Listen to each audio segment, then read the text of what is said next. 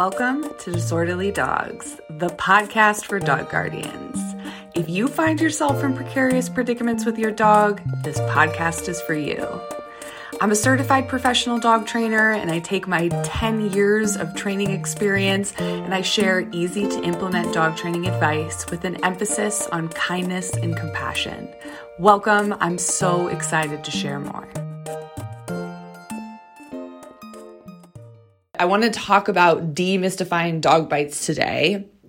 So many of you know, for those of you who don't know, I have been training professionally for almost 10 years, and I have really, my whole career has been about working with aggressive and reactive dogs. And as you can imagine, a lot of the dogs in my work and in my care and in my life have bit people and other dogs. So I have a lot of not only professional experience working with dogs who bite, but also a lot of personal experience. We have had a lot of really awesome dogs over the years, many of who did bite people and other dogs. So I want to start by defining some truths about dog bites, and then I'm going to kind of expand on those. And everyone, please understand that while I love this podcast and I love doing it for free, this podcast episode is never going to be a substitute for getting professional training advice if you need it. So please just know that when it comes to dogs who can bite, that is when you have to find the time and the money to get a professional trainer in your corner because it's necessary at this point. Okay, so let's talk about a couple of truths when it comes to dog bites. So the first truth is going to be hard for some of you to hear, but it's important. And that truth is that all dogs can bite. Every single one. And I think that there's a lot of dangerous thinking and misconception surrounding this. And I'll be honest, right? Like this was me early on in my dog training career. I was like, my dogs would never bite. That's crazy. But please know that one of the main truths here is that every single dog is capable of biting. Another truth when we're talking about dog bites is that oftentimes it is a defense mechanism, okay? Our dogs basically have two options when they're feeling confronted. They can either fight or they can run, right? The fight-flight response. So know that oftentimes, well, I shouldn't say oftentimes, most of the time, a dog bite is serving a very direct purpose, and often that is a defense mechanism. That's just the truth. That's the way that it works, right? And, the third truth surrounding dog bites is that while we love and care for our dogs, the way that our world works, people take precedent over dogs often. And when it comes to dogs biting people, there is a bit of a hierarchy, for better or for worse, that protecting people is a very important thing, and dogs biting people can cause a whole host of really unfun ramifications for people and dogs. Okay, so I'm going to go into some more details about these truths. So let's circle back to all dogs can bite. But I think we have to look at the function of biting and what that really means for the individual dog. I know that a lot of people don't want to believe that about their dogs, but it's the truth, right? All dogs are capable of biting. And I had a wonderful Instagram follower tag me in a post recently. And basically, there was some really irresponsible interactions between a young child and a dog. And the mother's, explanation for this is that her dogs are trained and they will never bite. And it's so dangerous to think this, okay? All dogs are capable of biting. It does not matter if they have had training or not. So please know that a trained dog won't bite is so false and so dangerous. So please, remember that, internalize that. I think we also have to understand the limits of our dogs and as individuals, what they're capable of. So oftentimes, biting comes from a state of over-arousal or fear. And again, you guys, I can't get to every single reason a dog would bite, obviously, in this podcast episode. So I'm going to speak in some pretty broad generalizations, but to help you understand.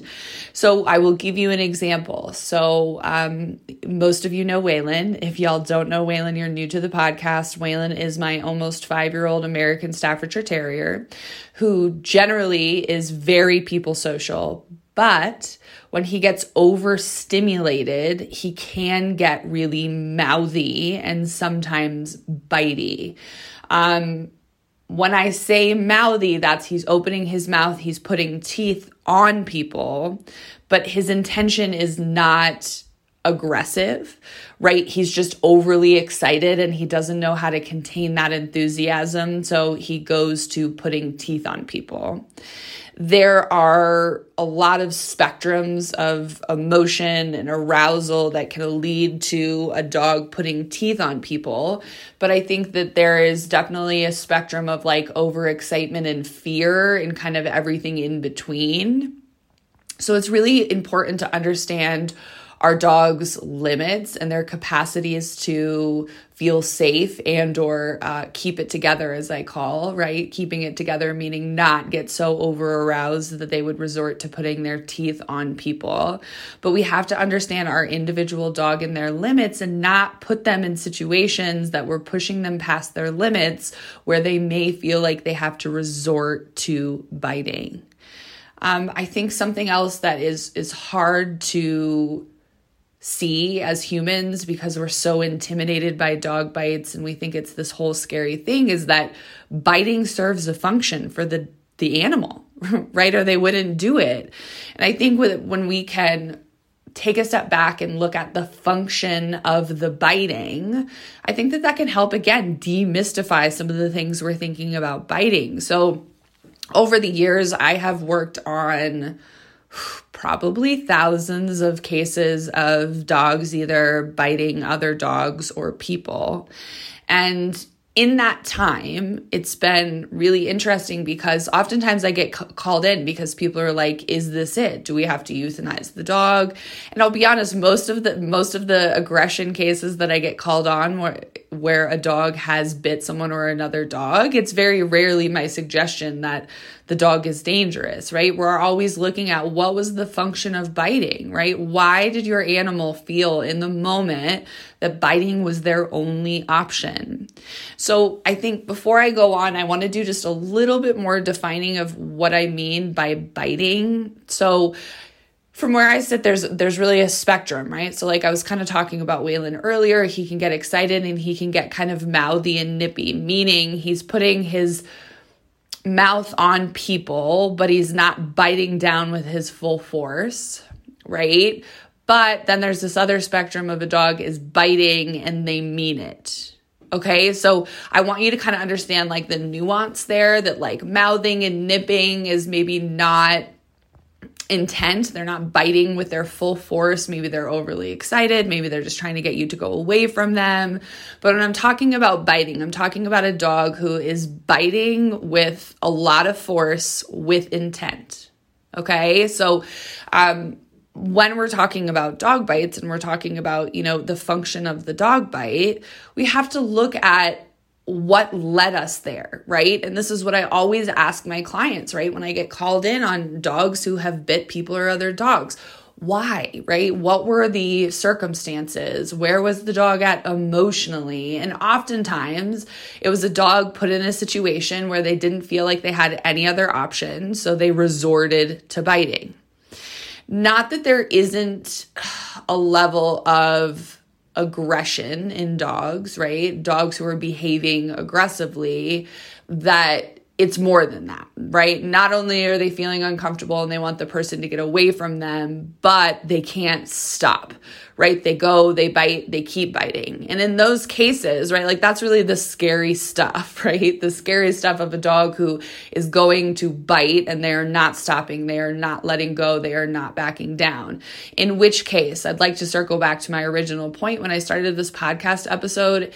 If your dog has put holes in another animal or a person person and they did not stop. They kept going, they kept biting. You have to seek the help of a qualified trainer. It's non-negotiable. You have to.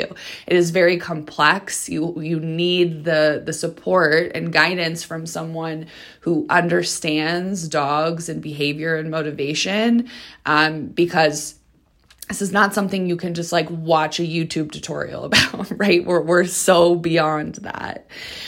So I want to kind of circle back to the protection of people and your dog. So while in my experience, the dogs biting other people is really what leads to the most legal ramification. It leads to the most, what I would label drama, right? Just surrounding the whole thing. And I think that from where I sit, there are a lot of dog bites that get reported that, in my opinion, were really the human's fault, but that doesn't matter because the way that the law works, well, I will speak to the way that the law works in Colorado since I'm very familiar with that. And obviously this is something you're gonna have to do your own research on wherever you're located. But the way that dog bites work in the legal system is that the perpetrator, right, the dog, and then the guardian of that dog is legally responsible for the damages to the other person.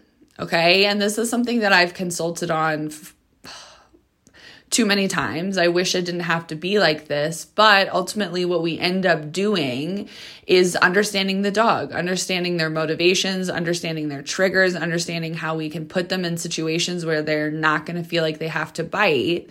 And then, doing everything in our power to prevent it from happening again. I have this perspective because I work with so many dogs who have bit people and bit other dogs. I've lived with dogs who have bit people and other dogs.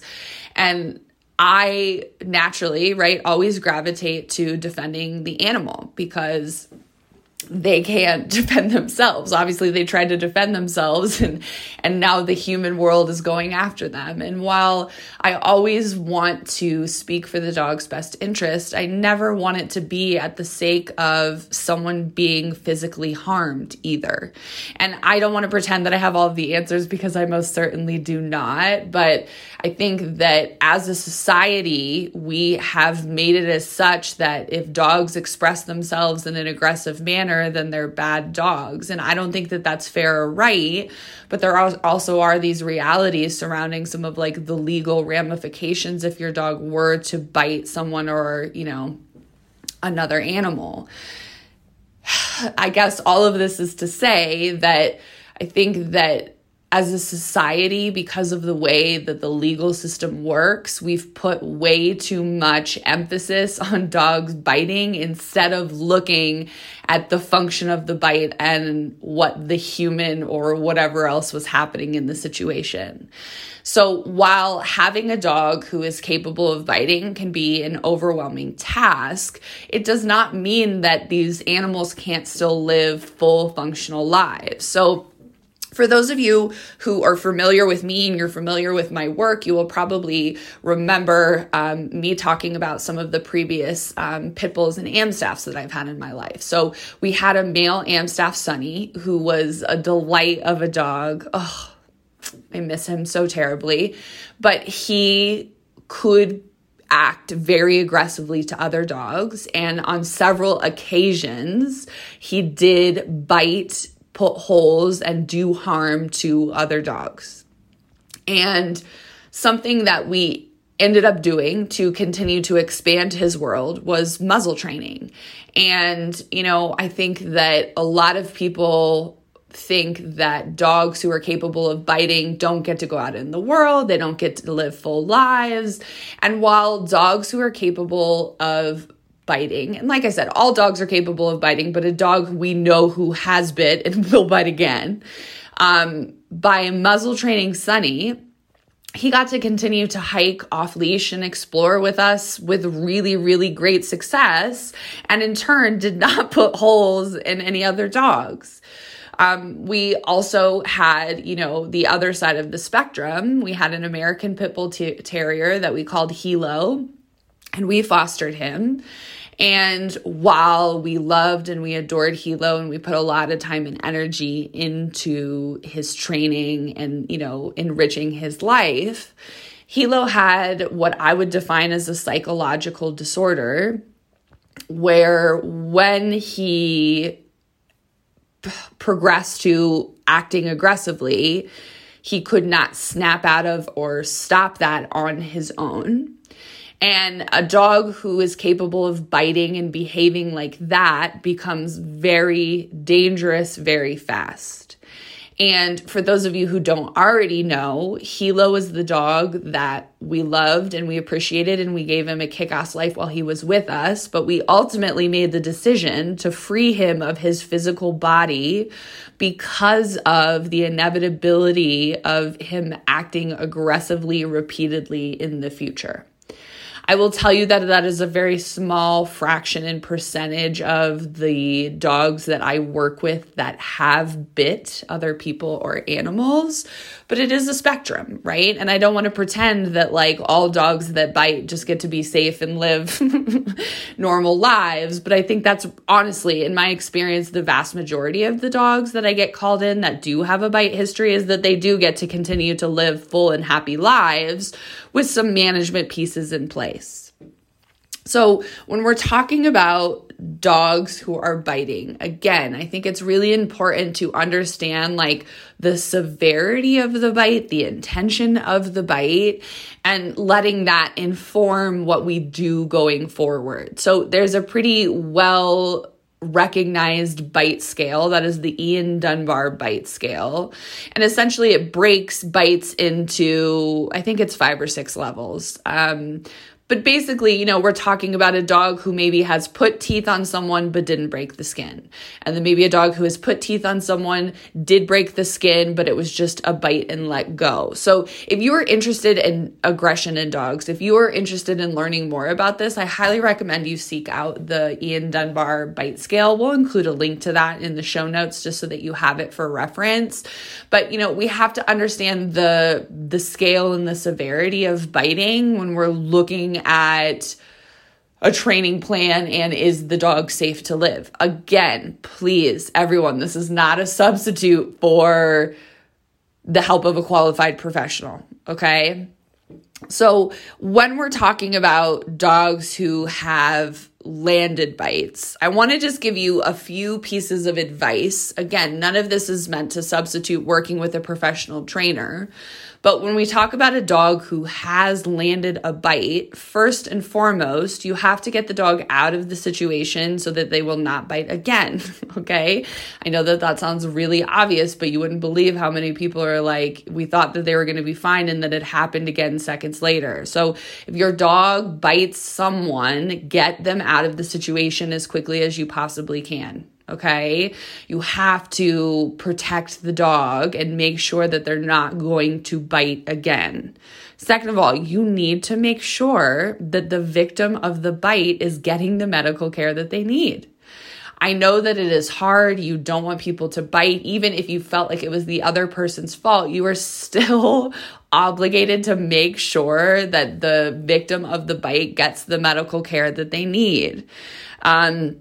It's really important that post making sure that your dog is safe and that the victim is getting the medical care that they need, I want you to give yourself and your dog a couple of days to decompress, meaning you are not putting your dog in a situation that could potentially trigger them to bite, and you're not putting yourself in that situation either.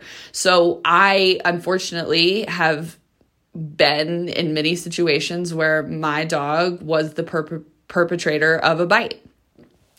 Unfortunately, in many circumstances. And it's one of those that, I wouldn't wish it on anyone, but it's also the inevitability of living with animals, right? Our dogs are still animals. Biting is still their main mode of defense. So, I think that it's really important that you're giving yourself and your dog some time to decompress and come back to earth.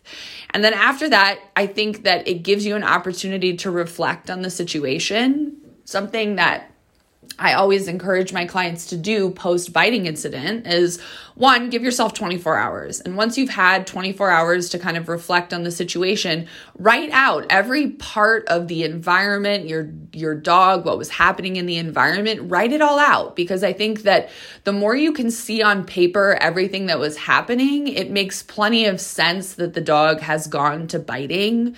I think another really dangerous thinking is that dogs just bite out of the blue. And while there are very rare circumstances where the dog is suffering from a psychological disorder and maybe it feels like they have bit out of the blue, that's a unicorn percentage of bite incidents. And I think that the more we can reflect and understand the circumstances leading to the bite, it can help us understand and be less scared of the bite. And it helps us understand the function of the bite and why our animal, our dog in this case, right, has resorted to or felt the need to escalate to biting. Most dogs, once they feel safe, they are not overstimulated, they will choose other de-escalation tactics, right? But I think it's important to look back and reflect on what was everything happening in the environment. And I think that will bring you some peace because it makes sense, right? We can understand what happened in those circumstances. And above all else, it gives us information of situations that we won't put our dog in the next time around because clearly it was too much for them. Okay, so everyone, I know that dog bites are a very heavy topic for a lot of people, but I wanted to demystify some of the drama and the baggage that goes along with dogs biting, because ultimately dogs are still animals. Biting serves a function for that animal, and I think that the more we can take some of the dramatics out of dogs biting and be objective about what's happening, that's only going to serve the animal and ultimately us in the long run. If you have a dog who has bit another dog, and you are feeling overwhelmed and you need support, please reach out. I work primarily with reactive and aggressive dogs. If I can't help you, I will be happy to refer you to someone who can. A couple other resources for dogs who can behave aggressively. Check out aggressivedogs.com. It's a wonderful resource, and that can definitely help direct you in the right direction of a trainer who is qualified to help you. One more caveat to this is that please know that a trainer who is dominance-based, balance, punishment-based, I would never, ever, ever, ever in a million years advise that you work with someone who trains like that, because that is only going to exacerbate your challenge with your dog. So I don't recommend trainers who use aversives or punishment ever, but particularly in the case of dogs who are biting, I think that oftentimes those trainers will use the fact that the dog has bit as an excuse to use really harmful, aggressive training techniques for the dog. And please, oh my gosh, I have been called in on so many calls where the guardian meant well, but they got involved with the trainer who made it worse. And sometimes I can't backpedal on that. I can't undo the damage that's been done. So if your dog has bit another dog or a human and you need help, and a trainer claims that an e-collar is the only way, one, they are full of shit, two, run, because a qualified professional will treat your dog with kindness and respect, even if we know they're capable of biting. All right. Okay. So there you have it. Demystifying the dog bite. I hope you found this episode helpful. Thanks for tuning in. I hope you enjoyed the show. If you need help with your dog's behavior, you can learn more about our training services at agoodfeelingdogtraining.com. We post training inspiration and training tips almost daily over on the Instagram at agoodfeeling_NCO.